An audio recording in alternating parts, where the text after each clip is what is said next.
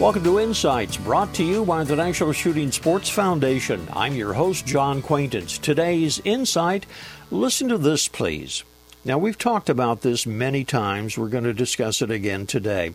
The fact of the matter is, if you shoot any type of firearm on a regular basis and you have not been using hearing protection, you have more than likely already damaged your hearing.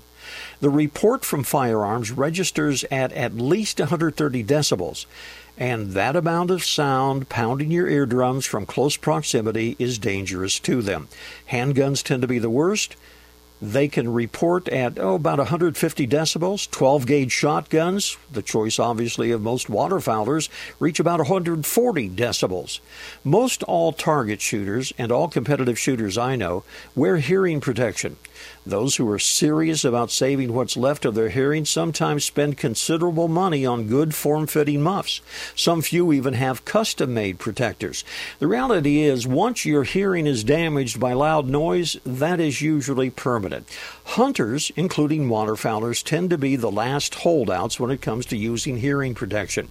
With hearing protection now available that actually enhances one's normal hearing, I would predict that even hunters will begin to wear them in the very near future, and that's a good thing. This is John Quaintance.